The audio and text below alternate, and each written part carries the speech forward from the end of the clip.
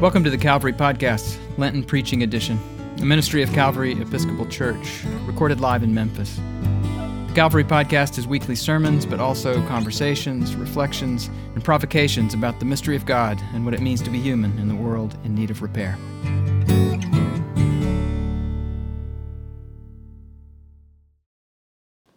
Let us start with a prayer. Come, Holy Ghost, our souls inspire and lighten us with your celestial fire. For if you are with us, then nothing else matters. And if you are not with us, then nothing else matters. Be with us, we pray, in the name of your beloved. Amen. Ooh, I love being back here again. I think I had brown hair when I started here. It is so good to be with you in one of the Holy Spirit's favorite nests. We fly in, we fly out, and in between, we rest under the great wings nestled against the heart. Wherever you're sitting and wherever you're here, I hope you can feel it and that you leave this service with a feather in your hair. When Scott told me that the theme for this year's Centennial series was the future of faith, I had to laugh since at my age, the future of faith is tomorrow. It's now or never. It's use it or lose it. I give thanks when I wake up each morning for a new day, but don't ask me what day it is. If that doesn't bother me as much as it should, then that's because none of my long-range plans has ever panned out. The world kept changing, my place in it kept changing, the church kept changing. The only thing that never changes is change, which makes all of my plans now provisional. They depend, which makes improvisation a spiritual gift, and it turns faith into a path made by walking. Jesus famously likened faith to a mustard seed, which is about as big as the point of a sharpened pencil. That little, he said, was enough to move mountains, which may have been his way of keeping the disciples humble since none of them ever pulled it off. Or maybe the mountain was another of his metaphors, in which case the problem was no one ever thought about moving it shovelful by shovelful over a lifetime, instead of all at once with some kind of magnificent show of force. Either way, the people Jesus praised for their faith were the least likely people in the frame. Not just that widow Scott talked about, but also a blind beggar, a Roman centurion, a Canaanite woman, a Samaritan leper, outsiders for the most part, who had come to the end of what they could do for themselves. That's what they had in common, their need. So today, on the large topic of this series, I'm thinking of all the small, provisional ways, all the small, provisional things that make up a life of faith, and how easy it is for them to get lost in the faithful desire to solve the huge problems of our time. According to Matthew, Jesus started his first public sermon, the big one on the Mount, by focusing on the little people in the crowd, the poor in spirit and the ones mired in grief, the meek ones who had a hard time speaking up for themselves, the ones hungry for a bowl of justice that never came. Blessed are you right now, he said to them, for what lies ahead. You can't see it now, but the way you are on is the way. Then he told them who they were and what they were for. You are the salt of the earth, he told them. You are the light of the world. It's the you that makes these teachings interesting, especially the second one, since in another gospel, Jesus says, I am the light of the world, but not here. Here he says, you are. You are the light of the world. You are the salt of the earth. Those things meant different things to his first listeners than they do to us. They were harder to come by, for one thing. Surface salt was rare. Fire was required for the other. One was expensive, the other was volatile. The human body couldn't produce either one of them, though both were necessary for life. Both were used for more than one purpose, though the way Jesus talked about them made his meaning clear. Salt was for flavoring. Light was for shining. Whoever his listeners were and whyever they were there, Jesus was speaking to their identity. He was speaking to their purpose. That's enough right there to work with, but since he was specific about his listeners being the salt of the earth and the light of the world, it's worth asking what kind of earth they were living on and what kind of world. If anyone in the crowd that day was over 100, they might have remembered a free homeland. But anyone younger than that had lived their whole lives under Roman occupation. Their earth had soldiers on it who managed tax revolts and power grabs during regime changes that cost a lot of lives. While Jesus was still in diapers, the crisis following King Herod's death pitted Jews against Jews and Jews against Romans with a reverb that lasted the rest of Jesus' life. If he had a big audience for his first sermon, it was built on the live hope that someone, maybe him, could turn that tide. By the time Matthew wrote his version of the sermon down, things had not gotten better, but worse. Emperor Nero had taken a perverse interest in the early Christian movement. Peter and Paul were both dead, along with Jesus' brother James. The first Jewish war against Rome had failed after years and years of fighting, leaving the city of Jerusalem in ruins and her people scattered. Since we don't know for sure when Matthew finished his gospel, there's no telling if he lived through the eruption of Vesuvius in 79 CE, but it's possible. If he did, then that may have fueled his vision of the end times, when the sun will be darkened, he wrote, and the moon will not give its light.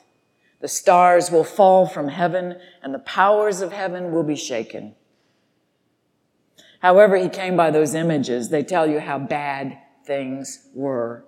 All creation was hanging in the balance. What was God up to?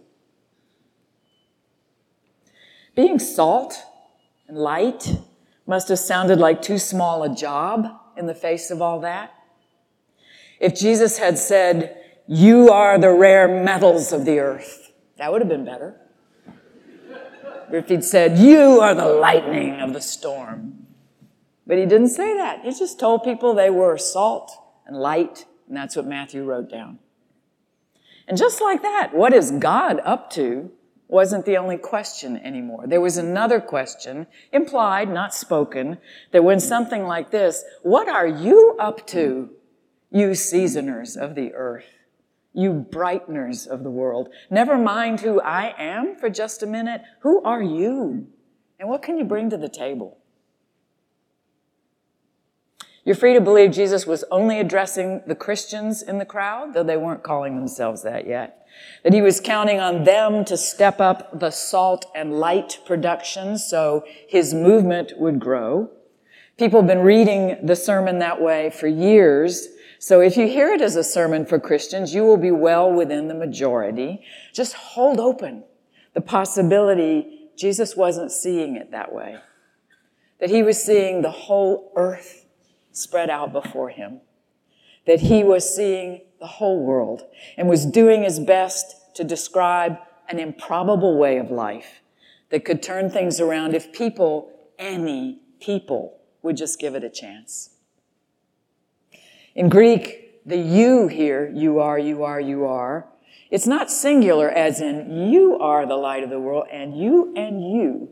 It was plural as in all y'all are the light of the world. All y'all are the salt of the earth. It was a huge vision, but with very small parts.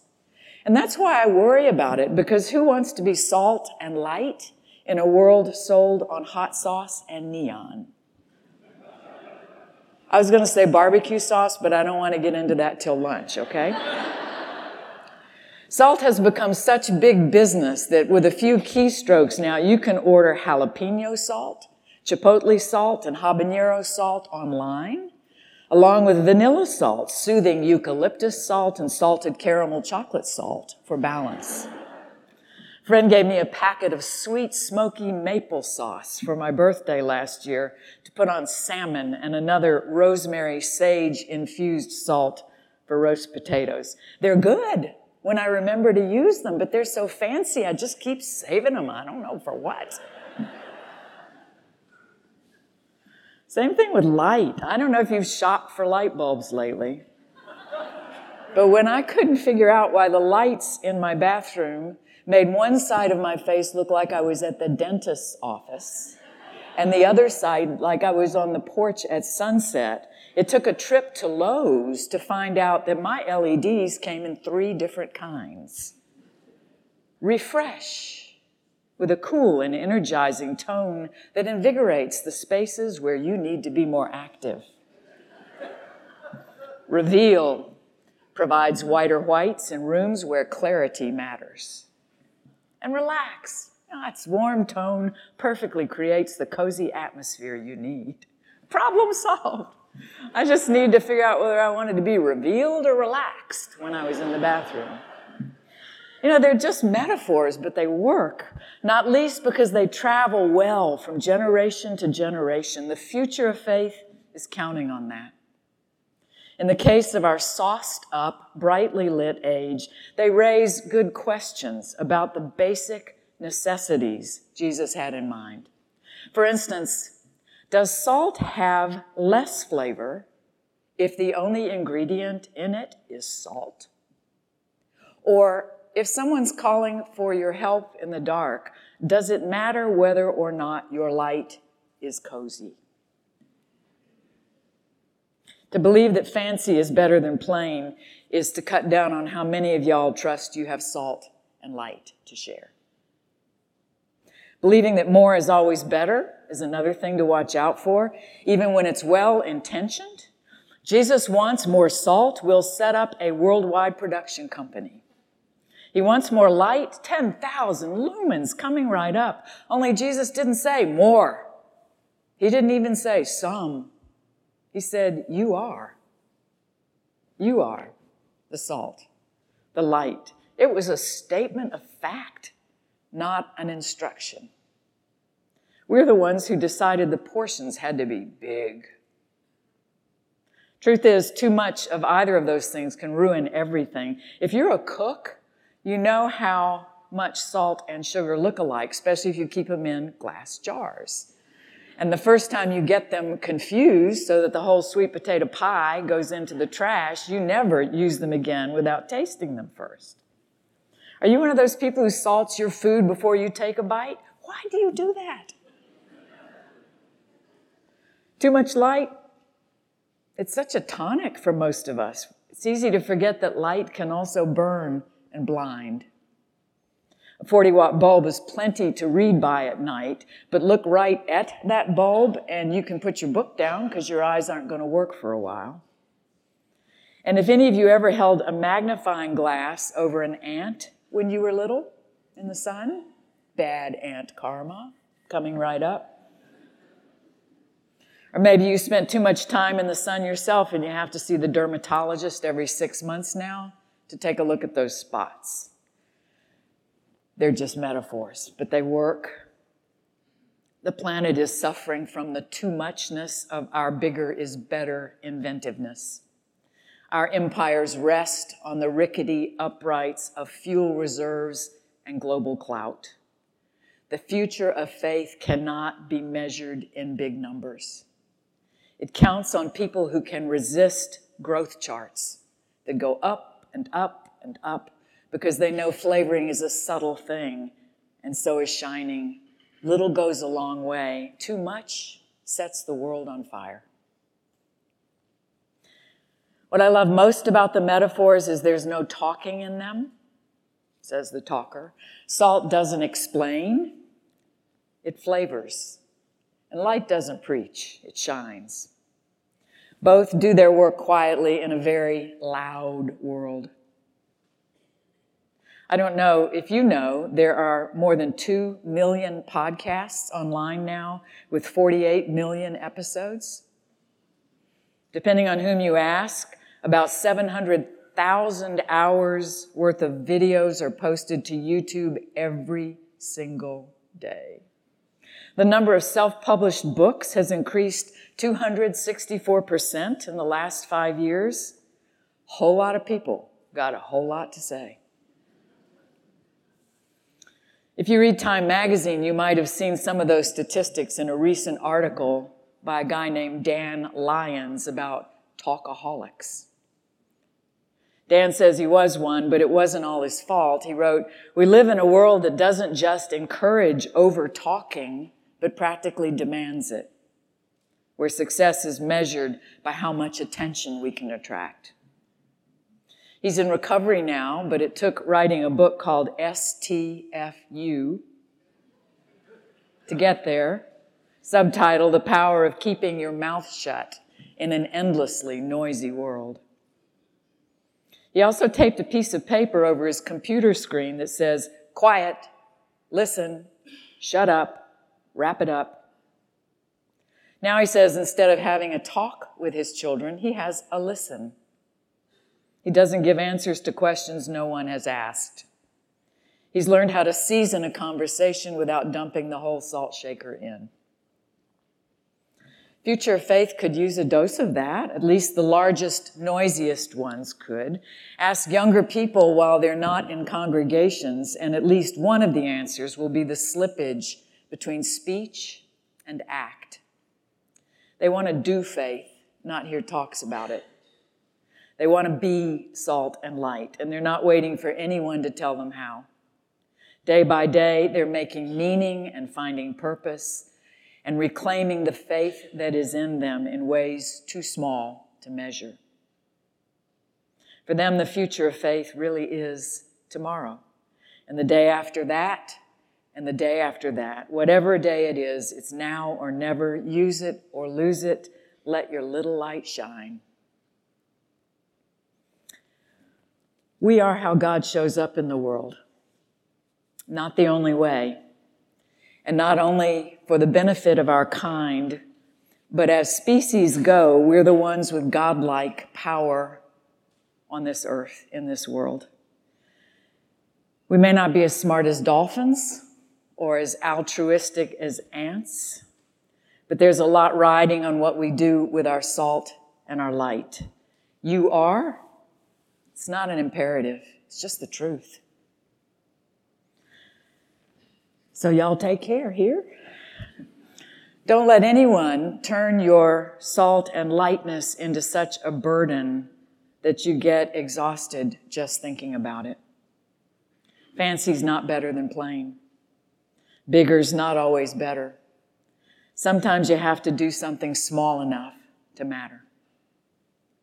Jesus said a lot more about mustard seeds than he did about the cedars of Lebanon. Not to mention, look at you. No matter where you're sitting and wherever you're here, there is just light shooting out of you all over the place.